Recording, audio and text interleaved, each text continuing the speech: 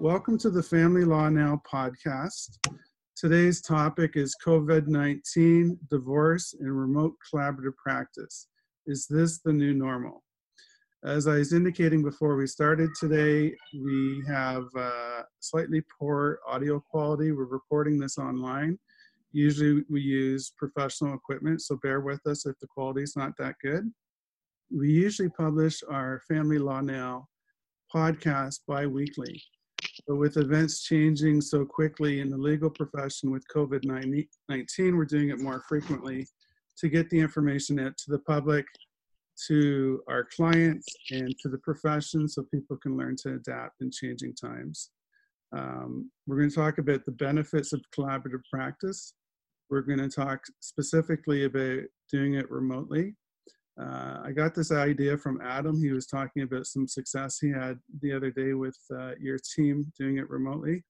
And I thought it'd be a good idea just to get the word out there to let clients and lawyers know and family and other professionals that the world isn't ending. We can still settle our clients' cases. Lots of updates with respect to the court. Speaking with one of my case management judges before it shut down, I was told to expect no court dates until after June. Only emergency matters are being heard via teleconference. There's a limited ability to file materials right now with our process servers reporting. There's reduced court hours. There's uncertainty as to what the definition of emergency means. This is a legal term that lawyers struggle with when deciding to bring emergency motions, because often they get kicked back and judges will say it's not urgent. Some judges will be of the view a child needs to be getting on a plane before they would make an order. I think we're going to see that definition loosen up. And I think also in June, we're going to see a significant backlog. We've got all the cases that are in the system. And then we're going to have cases that are in a holding pattern. We have some lawyers who've shuttered their offices and laid off staff, so they'll be getting fired back up again. So there'll be a real push to access the justice system, and it was backlogged to begin with. I think it's going to be backlogged further. Just if I can stand on my soapbox for a few minutes. I think there's lots of options the court can implement immediately. Online filing is being done in Texas and Colorado. We're doing a digital conference today. There's no reason why the court can't conduct motions or case conference in a similar fashion. They can use old school technology by picking up a phone and having a conference call. We'll dive into a little bit more on a different podcast, but I think certainly there's room to make changes. Obviously, we're dealing with the government. Things don't happen quickly. So I'm not optimistic that that's going to happen. So for people who are not familiar with collaborative practice, I'm just going to give a bit of an introduction for our listeners and business owners and family members who are watching us today. When we do things collaboratively, the professionals and especially the lawyers agree not to go to court. The parties enter into a contract. It's called a collaborative practice agreement. They agree to full disclosure of information, and they agree to follow the principles of collaborative practice that's defined in the contract. The lawyers and the professionals you see with us today have specialized collaborative practice training. If a settlement is not reached, usually the parties start over with a new set of lawyers and end up going to court. The focus throughout the process is on cooperation, disclosure, honesty, respect, communication, and the best interest of the children. So that's what we're talking about today. Ordinarily, these meetings would be held in boardrooms or conference rooms or meeting rooms at various locations. Adam and I just built a new boardroom at our office that holds about 16. It may be a thing of the past now that we're moving into this digital era. So it shows you how quickly things can change. So I'm going to be your host. I'm Russell Alexander. I'm a lawyer with collaborative practice training. I'm just going to briefly call upon my guests and ask them to provide a brief description of their training, qualifications, where they practice, and how many collaborative practice cases they've worked on. So Carrie, let's start with you. Well, I'm Carrie Heitzel. I am a financial professional. I am a certified divorce financial analyst, and I'm recently now a certified divorce specialist. I do the entire GTA. So wherever we're needed is where we go. That's what my company, Fairmore Family Law Financial Solutions, we're just all over the place. And I'm actually thinking that doing video conferencing and being able to do things this way really expands our business models, which is an amazing thing to see. It's the new normal. How many cases have you worked on, Carrie, collaboratively? Oh, collaboratively? Well, I think at the minimum is 100. Well over 100. And for people who don't know, what does a family neutral do? What's your role and what training do you have? Sorry, as a financial neutral? Yeah, sorry. As a financial neutral, I am all about the money. So I'm making sure that disclosure is all put together the way it's supposed to be. I'm making sure that it is in a format that is acceptable no matter what process you're in. Preferably that you're in collaborative process, of course. But I'm really making sure that we haven't missed anything and that there is a full understanding of where your financials sit. So many people in this process are really nervous about money, even more so right now with the current health crisis going on. We have a lot of really worried clients about money. So we want to make sure that we're getting stuff where people feel good about the decisions that they're making. And in a traditional litigation file, the lawyers would prepare a brief. They would have competing briefs. You do one brief for the team. One brief only. Everybody is really singing from the same book. We take out the guesswork for everyone. Multiple eyes looking at one thing is much easier than multiple eyes looking at multiple things. Right. So we kind of make sure that everything is really succinct. We want to take complex and we want to make it simple. And you add the power of neutrality. So you don't have a dog in the fight. You're not advocating one position or the other. You're just presenting the data to the team. Exactly. That's exactly what we're doing. We're making sure that everybody is always on the same page. When we're in collaborative, especially when I'm working as a neutral, and I work as a neutral sometimes for the courts as well, my thing is what's best for the family. I'm not working for what's best for wife, what's best for husband. It is what is best for this family as a whole. That is my only focus. And it adds credibility to the data too. Absolutely, it does. Yeah. Great no stuff. Guessing. Thank you, Carrie. Adam Boyer, sometimes called Boy Wonder, who's a lawyer. Adam, tell us what you do, your training, and how many cases you've done. Yeah, thank you. I am a family lawyer with Russell Alexander Family Lawyers. I have completed the level 1 and the level 2 collaborative law training. The training programs are quite lengthy. They go on for several days. And once you complete these training programs, you're then able to practice by way of the collaborative law process. In terms of how many files I have in terms of the collaborative process, I would say I have worked on anywhere between 10 and 15 collaborative files. It's still a relatively growing way of law, and we are certainly pushing and trying to steer our clients in this direction, as we feel as if I certainly feel as if the clients that I represent in this process are genuinely happier and more pleased with the outcome than if we hadn't gone through this process. You still act as a lawyer. You're giving legal advice and informing clients of options. Absolutely. We're still lawyers, obviously, giving the clients as much legal advice as possible. But the clients like the option to work together as a team, to work together with the other spouse. Obviously, there are some files where it doesn't work, but for the majority of files, the spouses are able to work together and work towards some sort of a common goal, especially if there's children involved. Most of the time, their focus is on the children and what's the best interest of the children. So they kind of put everything else behind them and focus on that. That's a great point. Every family I've had at our first meeting, when we talk about goals and interests, they always say the children first, and they're right off the bat, they're on the same page. So that's a great point. Right. Adam. Okay, we got Sherry Fieldler, clinical social worker. Sherry, tell us about your training and your experience with collaborative practice. Right. So I have finished my level 1 and level 2 of collaborative training. And I came to this role about a year ago. I've had about 8 files so far. And my role as a neutral family professional really is to help the team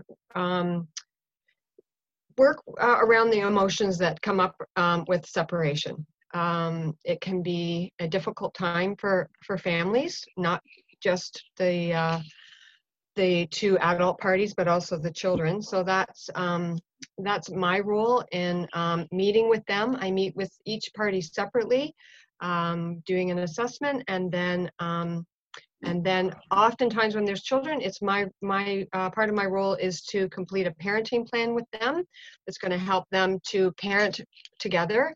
I agree with Adam that oftentimes when there are younger children, parents, they're coming in with their focus of what's best for the children. And I have found that definitely in the cases that I'm on. And then I support the whole team moving forward with any emotions that might come up as the negotiation process is happening. And there's sometimes communication guidelines we ask clients and even professionals to follow. Yes, for sure. I start every meeting off with guidelines around communication and how to be respectful at the table. Yes, for sure. I find it funny. Usually the lawyers need to be reminded more than clients. Oftentimes, we're used to litigating and being positional, and sometimes we need that family neutral to say, okay, guys or girls, time out. Yeah. Yeah, and I find that sometimes during the meetings, things can get emotional, particularly on certain topics that are more difficult than others. And it's I'm the sort of the role that says, okay, let's take a break. Let's just step away. Kind of help the parties get, calmed a little bit and see other sides.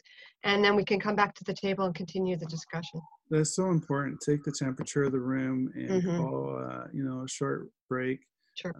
Now, let's move that. We're just getting a little ahead of ourselves here. When we're doing this in a remote setting, it's easy when we're sitting in a boardroom and you can see somebody's got their arms crossed or they're going flush or, they're pointing their fingers. When we're doing it remotely, how do you know when to call timeout? Do you still get those signals? Well, yesterday was the first remote that I was on. I had some concerns about that for sure. It was a very amicable couple that we were working with yesterday. But it certainly was a concern thinking about this because the topic had been broached through the week about this being a possibility. So yesterday I didn't have that concern. It didn't come up for me, but I have a few other cases certainly that this is that I'm wondering about, because what I find is that you can only see so much of the person and you're only seeing what they're allowing you to see, what they put on that screen. Right. So you're right. I may not see somebody with their arms crossed, or body language is going to be a little bit more difficult for me to read.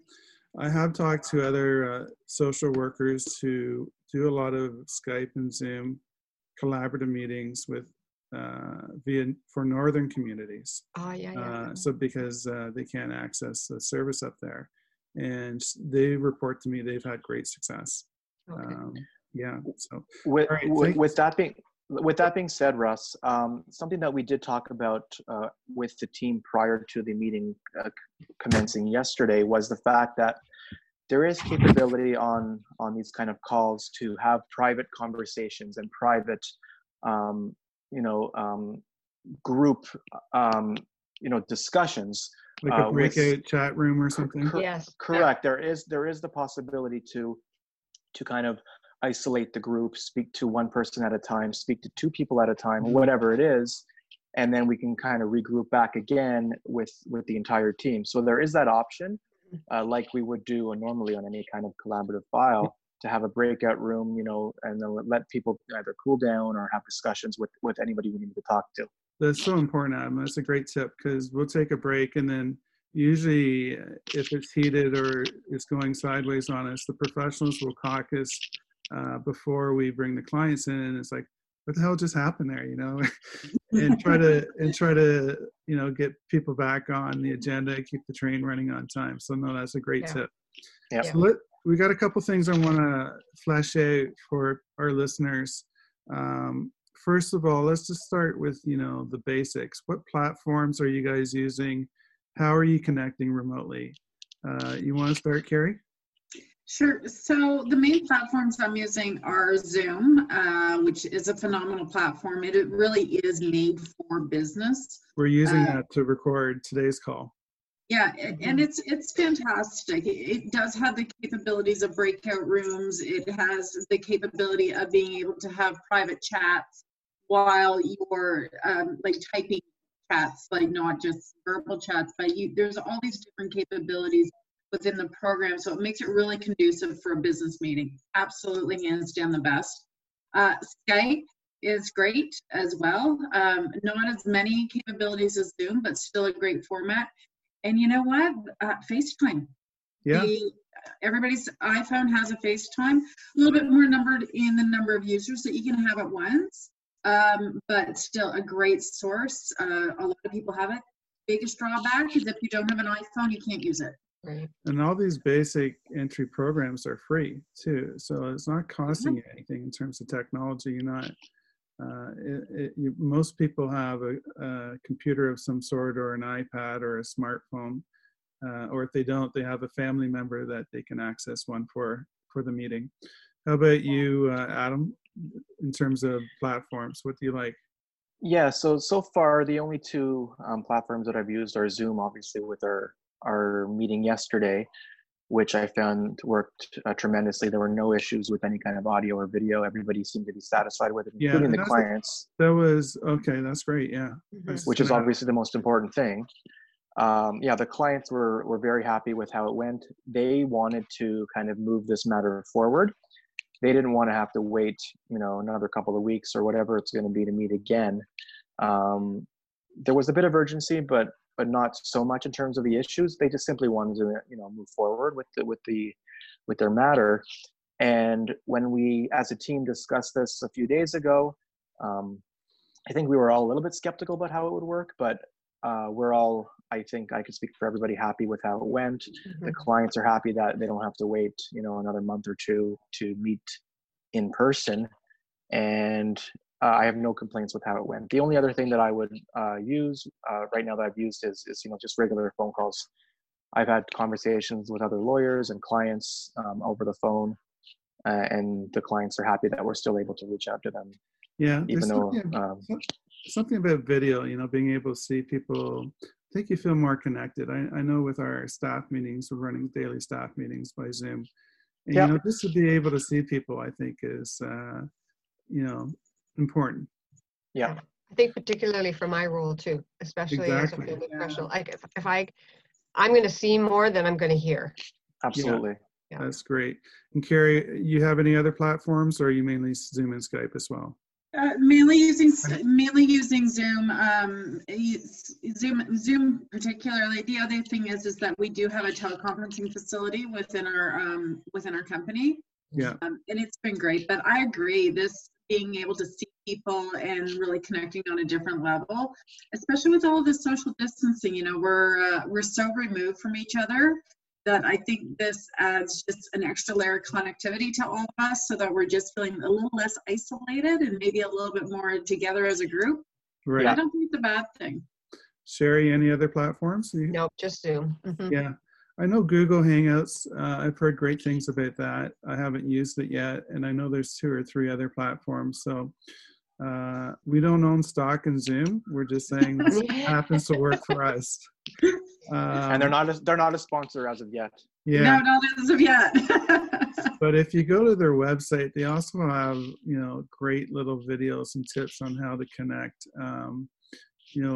Our staff at our firm, we were having problems with feedback and people connecting, and I found an article just in terms of that specifically addressed that, and we had, I think, a 15 or 16 person staff meeting via Zoom that went great yesterday. Everybody can hear each other, and it was just seamless. On one side note, my daughter's kindergarten class actually had a Zoom play date today with 20 different kids, so they were all on the iPad together. Yeah. Like that. Yeah. She must have liked connecting with her friends. Yeah, all 20 kids talking at the same time. Now that sounds like a collaborative meeting. Exactly. It is a collaborative meeting. Yeah. All right, so let's move to our next topic. Tips or things that you think we can do to improve remote collaborative practice conferences. Let's start with Carrie down in the corner there. Sherry? Carrie. Me? Yeah. Oh, you want me to start? Okay, sorry. Actually, it was funny because I made a list, to be perfectly honest. Spreadsheet, no less? I did. I made a cheat list. So it's something that, because it really started me thinking about what we could have done, especially yesterday, to improve the meeting. And I think one of the things that we want to do before we even set up a Zoom meeting or Skype or whatever platform you're using is we really need as a team to triage the viability of doing the meeting with the family. Right. Is this a family that is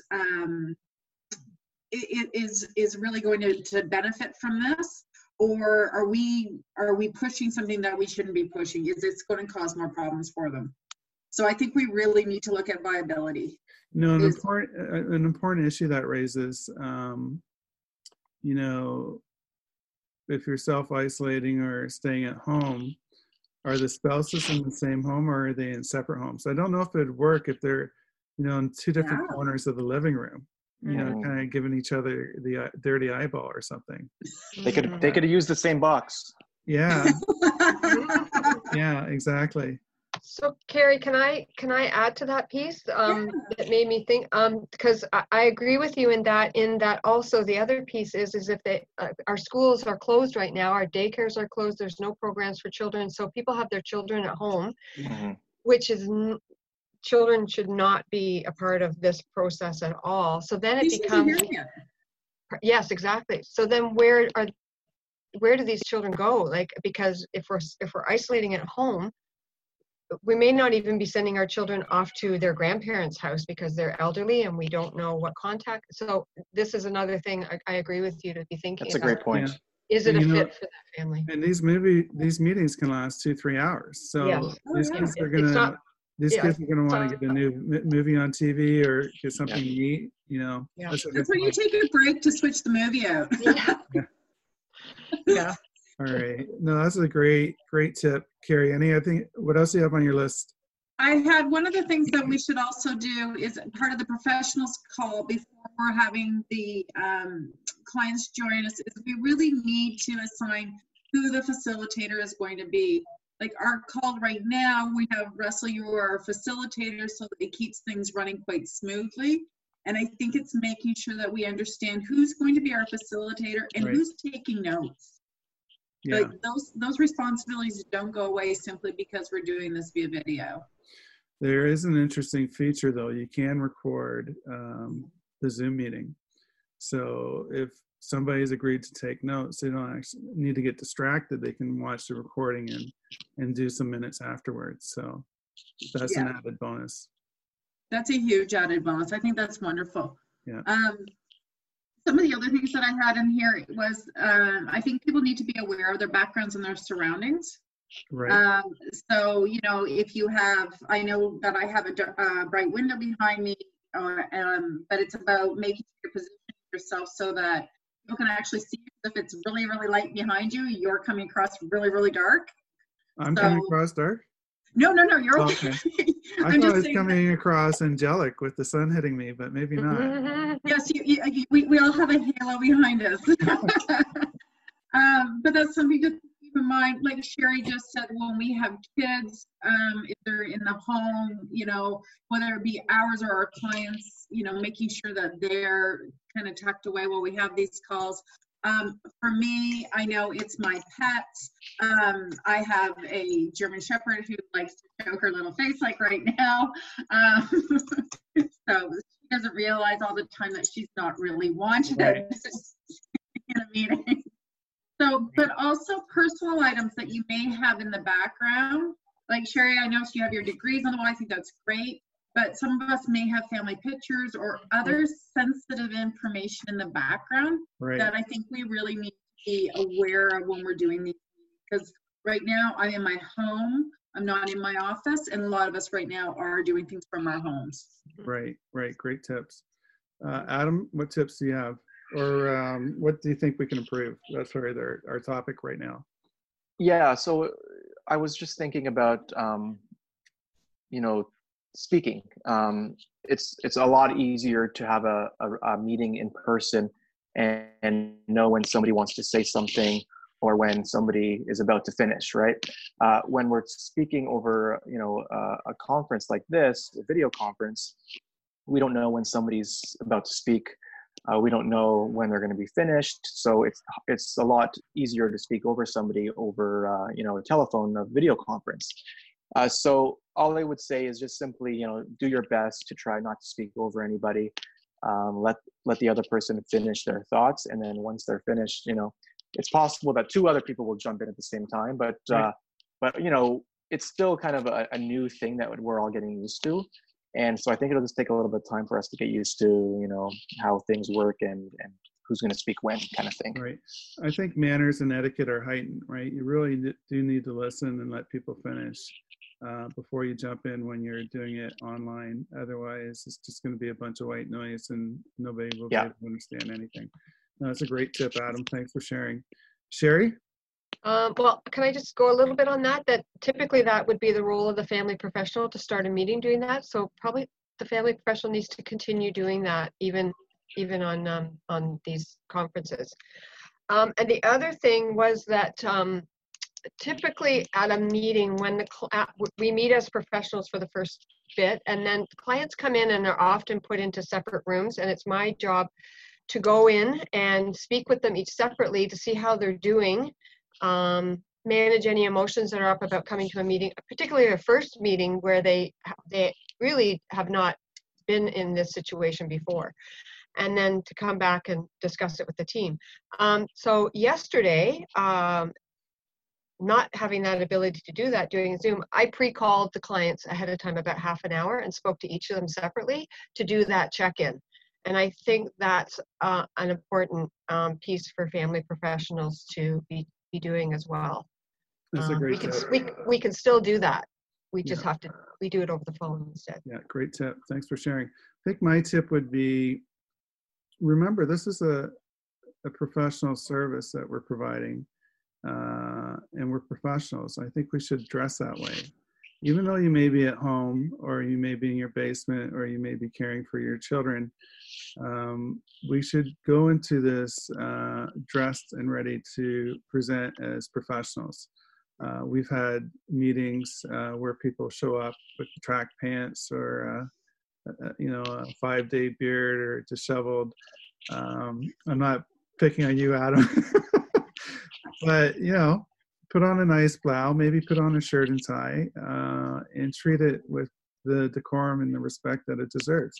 These families are paying us a lot of money to resolve their problems. They don't want their lawyers showing up with a concert shirt from 1984, disheveled with bedhead. That's not gonna give a lot of credibility to the message. So my message is, just remember you're providing a professional service, dress accordingly. I would expect the same from the clients, to be dressed, business casual. And I also think that it puts everybody into the right mindset in terms of what we're doing with the meeting. So that would be my tip. So let's talk about some examples of things that have worked well with remote collaborative practice, which is, in my view, the new normal for the next 2 to 3 months. You want to start us off, Carrie? I think what works really well is that it does allow for the clients to be at a distance. And when I'm saying at a distance, I mean not only with the social distancing, but also they can be anywhere. And I think this is something that we can really take forward even after this is over. If we have clients that travel a lot or have different requirements for their employment, where we're not having to put off a meeting for 2 or 3 months because of somebody's travel schedule, that if they're willing to, they can be brought in this way. And I think it's a great form for that. Right. And I think that's something that will survive this crisis. And so what I'm saying is when things are back to normal and offices are open and we're no longer social distancing, people may want to keep this format. I know a lawyer who works in Houston, Texas. He's right downtown, and his clients prefer to remote in or call in because it's a couple hours in. Traffic's bad. They got to pay for parking. They're blowing off a day to come in for a 1 or 2 hour meeting. You know, many people who come to Toronto or commute in and out of Toronto experience the same thing. So if you can do this remotely, it saves that headache. There's no reason why this can't continue after COVID-19 subsides. I agree with you completely. Yeah, I agree, especially with a file like we had this week where the clients were really anxious to move forward. Right. They didn't want to have to wait, God knows how long till we can get back together. It provided an opportunity for everybody to get down and finalize this file, which Right. everyone was happy with. And you're providing a great service. You're just doing it remotely. Any Right. other tips, Adam, for just to be flexible, things that are and working well? Like what you like about the remoteness? yeah, no, I was just saying, just for everyone to be as flexible as possible, right? So, if the client is not fully on board with this approach, to provide them with, these success stories that, it's possible that these, we can do this by way of, a Zoom meeting or a Skype meeting or whatnot. And really to have this groundwork that, while you may not find it ideal that we can't do this in person, it's always possible that we can do it, and we're willing to be flexible and work around, any circumstances that may arise, whether that be travel, whether that be virus, or whatever that circumstance may be. Right. Great stuff. Sherry, things that are working well from your experience so far?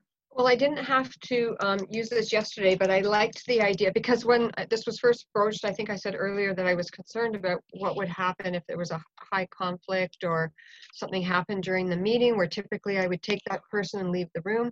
But Zoom has that capability to be able for the person running the meeting to be able to put me into just a separate area with one of the clients or the client and their lawyer in order to sort of help mitigate those emotions that are coming up and causing some disruption in the meeting. So I do like that idea. And I think it certainly makes this much more of a possibility. Right. From my role anyways. We also were able to utilize the fact that all the professionals met for half an hour before the clients. Mm-hmm. The clients then simply seamlessly came into the meeting. Yep. We conducted the meeting. The clients left when the meeting was over, and the professionals stayed behind and continued with the conference and discussed, with the pros and cons. Yep. Yeah, we had our brief afterwards. We discussed, who was going to draft the agreements, next steps. And it was a seamless transition whereby the clients came, the clients left, and we all continued on. Yeah, great stuff. A couple tips, a couple things that I think are working well. I've hosted some of these meetings. The host has some powers that other people don't. We can mute everybody and we can unmute them. So earlier this week, we were doing staff meetings and, somebody would be on their phone and wouldn't know what button to push. And the host can do that. We can unmute the devices or mute them. So it gives you an element of control that is sometimes helpful in collaborative practice, especially if somebody's not good with technology, right? We have our older clients, we can activate their mics, we can activate their video so they're not, fuddling through it. So it gives, that aspect is really good. The other thing I found excellent is this week is scheduling. Usually when we schedule a collaborative meeting, it's a big deal. We need to get the boardroom booked. We need to get everybody's schedules to line up. We usually prepare the boardroom with snacks and equipment. So we have a whole checklist that we go through to run a collaborative meeting. I found with professionals this week and probably for the next couple of weeks, the emails are slowed down. Some professionals have shuttered their offices or have isolated. So there's more time that we have. So our schedules are opening up. So if we can sneak an hour in here or there, Zoom it in, I think, it's really timely and very easy for people to agree on dates and times when the technology is so seamless. You're not driving to the other lawyer's office for an hour. You're not, spending an entire day. That collaborative meeting is going to be 2-3 hours. It's not going to be a 6-hour day. So I think people have been very easy to adapt. So any closing tips? We're going to start off with tips for clients, what we should be telling our clients, things that we've learned, things that are going to help them do this remotely. Carrie, you want to start? I think tips for the clients, make sure you're on the call on time. You don't want to be keeping everybody waiting. Or a little bit early. You could just sit there and. Yeah. I think that's a big one. And turn off your cell phones. And that goes for professionals as well. Make sure your cell phones are off. Right. Seems obvious, but it's one of those things where not everybody may be used to that. Right. So, Adam, tips for clients? The one thing I would say to clients is this: it's such an uncertain time right now, and the feeling that if you're ready to move on with your separation, the feeling that you may not be able to move on would be even more uncertain. And this process allows the client to actually move forward and get some sort of a resolution or move towards a resolution. So all I would say is, it's such a time, it's a time when, we don't know what's going to happen. But with this technology and this option that, a lot of us are willing to move to attempt and use, there is the possibility to move your matter forward and not just sit around and wait for months and months for things to get back to normal. This isn't something that clients have to be worried about. We are willing to be flexible and move forward. And we were tracking data earlier this week that divorce rates in China are spiking because people have been quarantined or living together and can't stand their spouse anymore. Yes. This is a forum that's open for you. You don't need to wait until June until the courts open up and then potentially a 12-month backlog before you have a hearing. You can resolve your disputes online right now. And there's professionals like us, and we all belong to collaborative practice groups that have professionals that you can easily do this with. Sherry, tips for clients? Very similar to what I would do if we were in together in the room together. Is just remember to keep breathing. I know they'd be sitting by themselves in a room, but just keep breathing and speak up if they feel agitated or need to take a break. I often, when I meet with clients the first time, I will ask them, how will I know that you need a break? I mean, you may not feel like you can speak up. What's a signal? Like we kind of set something up like that. And it would work the same way. Great stuff. I've got my little list too, because I want to compete with Carrie, but I typed it up. I didn't chicken scratch it out. This is actually on our website. It's going to be part of the show notes for today's podcast, and it'll be attached to our YouTube video. I'll just go through some of the more common ones. Find a quiet space with little background noise. If you got kids at home, go to the attic or the basement. Try to have a quiet space. Avoid talking over to each other. Sometimes it's an idea to raise your hand if you want to be called on. Avoid doing other tasks, checking emails, looking at your phone. Try to stay focused on the call and the meeting and everybody attending.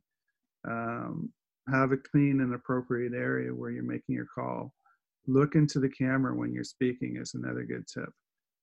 We've talked about this a little bit this morning. Try to have the light in front of you so we can see your face. If the light's behind you, it's going to cast a shadow. If you're typing or making notes, try to do it quietly because the audio is going to pick up unless you've been muted out. And the other tip I'd have is there's a chat feature that you can use within this forum. So if you want to send links or documents or information to the team, you can share it easily through Zoom. So those are some tips. I'm going to share that with the group and make it available through this podcast. How about closing tips for professionals? So we've got our clients' tips. I think we can all agree these apply to professionals as well. Right.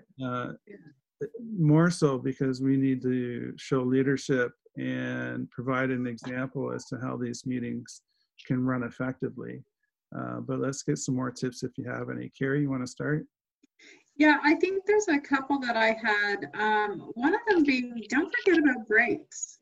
Right. You know, sometimes our meetings when we're face to face can go anywhere from 2 to 4 hours. You know, everybody's going to need a bio break at some point. So I think it's really important that we have that built into our program, that we are going to take some breaks and letting the clients know that, meaning that we may get up away from the actual video chat. We can keep it running, but we're going to walk away from it.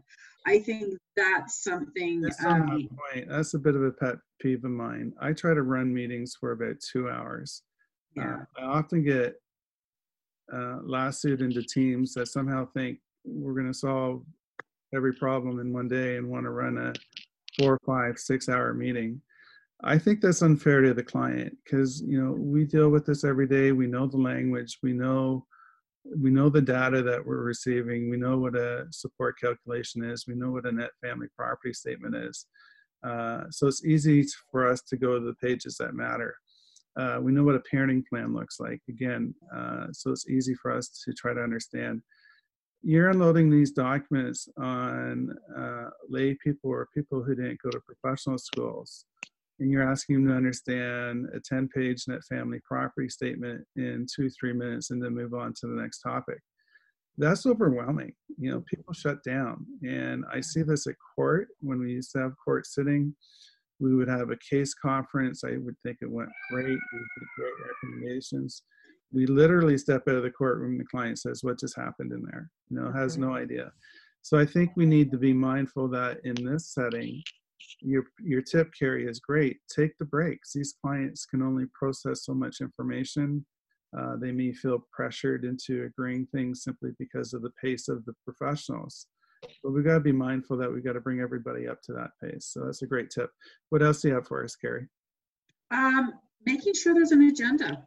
Just because we're doing this via Zoom or a teleconference, we still need to have that agenda in place. Exactly right. Yeah. And set timeframes. Absolutely. Excellent tip. Want to keep the train running on time, right? Exactly. Always, we got, you know, It's no different than any other meeting. Yeah, exactly. And it works, right? I had, before all the craziness with COVID-19, I had a 4-way meeting. And I was thinking, how am I going to have a 4-way meeting? I haven't done one of these forever. So I did what we do collaboratively, right? We had an agenda. We talked about goals and interests. The format works, and it works for a reason. Adam, tips with professionals? Yeah, what I would say is, as you know, as discussed already, make sure there's a facilitator to kind of lead the meeting, and if things get off track, to bring it back, refocus the clients and the professionals as well. So that's always important. Right. And also, as you had mentioned, Russ, instead of simply implementing breaks for the meeting, if you realize that you're going to need it, implement a stop time. So say, this meeting is going to start at 10 and it'll end at noon. And, right. Anything that we haven't gotten to by noon, we'll bring up at the next meeting. We don't want to overload the clients with all the information, as you had discussed, because as we know, it's a lot of information for the clients to take in. And just on implement that was easy to do before, right? Because we would have another client waiting, or we'd have a court date or another collaborative meeting. So that's a really great point. Just because we're doing it Zoom and our schedules are a little bit more flexible, stick to the stop time. Right. Yeah, those are the two things that I would add, just to have a stop time and make sure you have a facilitator to bring the meeting back in. Thank you, Adam. Sherry, tips for professionals? The only thing I can think of is that this is a different format than what professionals are used to, in that we're used to having our clients right with us. And so when anything is new, it's important that we are keeping ourselves grounded, that we take that breath. As much as I'm telling clients, take a breath, I think we have to remember to do that same thing, because we may see our client on the screen and can see something's going on for them, and we're not right there, right? We're not there to actually put our hand out or say something to them. And, so I think it's important that we're all doing that in the room. We're all trying to stay grounded. Yeah. And help the professionals out too, right? Yeah, exactly. We're a team. We need to provide, ideally, not necessarily a united front, but a front that keeps the adversarialness out of the process. Exactly. And focusing on the client's goals and interests. And knowing that this is a fairly new platform for everybody. Right.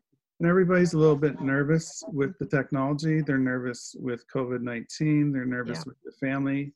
They're extremely upset and nervous that they're going through the process of divorce. So we've got to remember, as professionals, we need to show some leadership. And this is, I think, a calming force for them, knowing that they connect with people and can see them and can have a civil discourse. Right. So we're going to bring this train into the station and wrap this up. This has been a fantastic podcast. In terms of concluding remarks, or we're going to tie these 2 points in together, the concluding remarks and or what you see the future of collaborative practice, in the near future until the courts get up and running again and beyond. Carrie, you want to take a shot at that lob ball? Sure. I think there's a couple things here. I think this opens up new avenues for all of us now and into the future. I don't think that we're going to see this type of meeting format as just something while we're going through this crisis.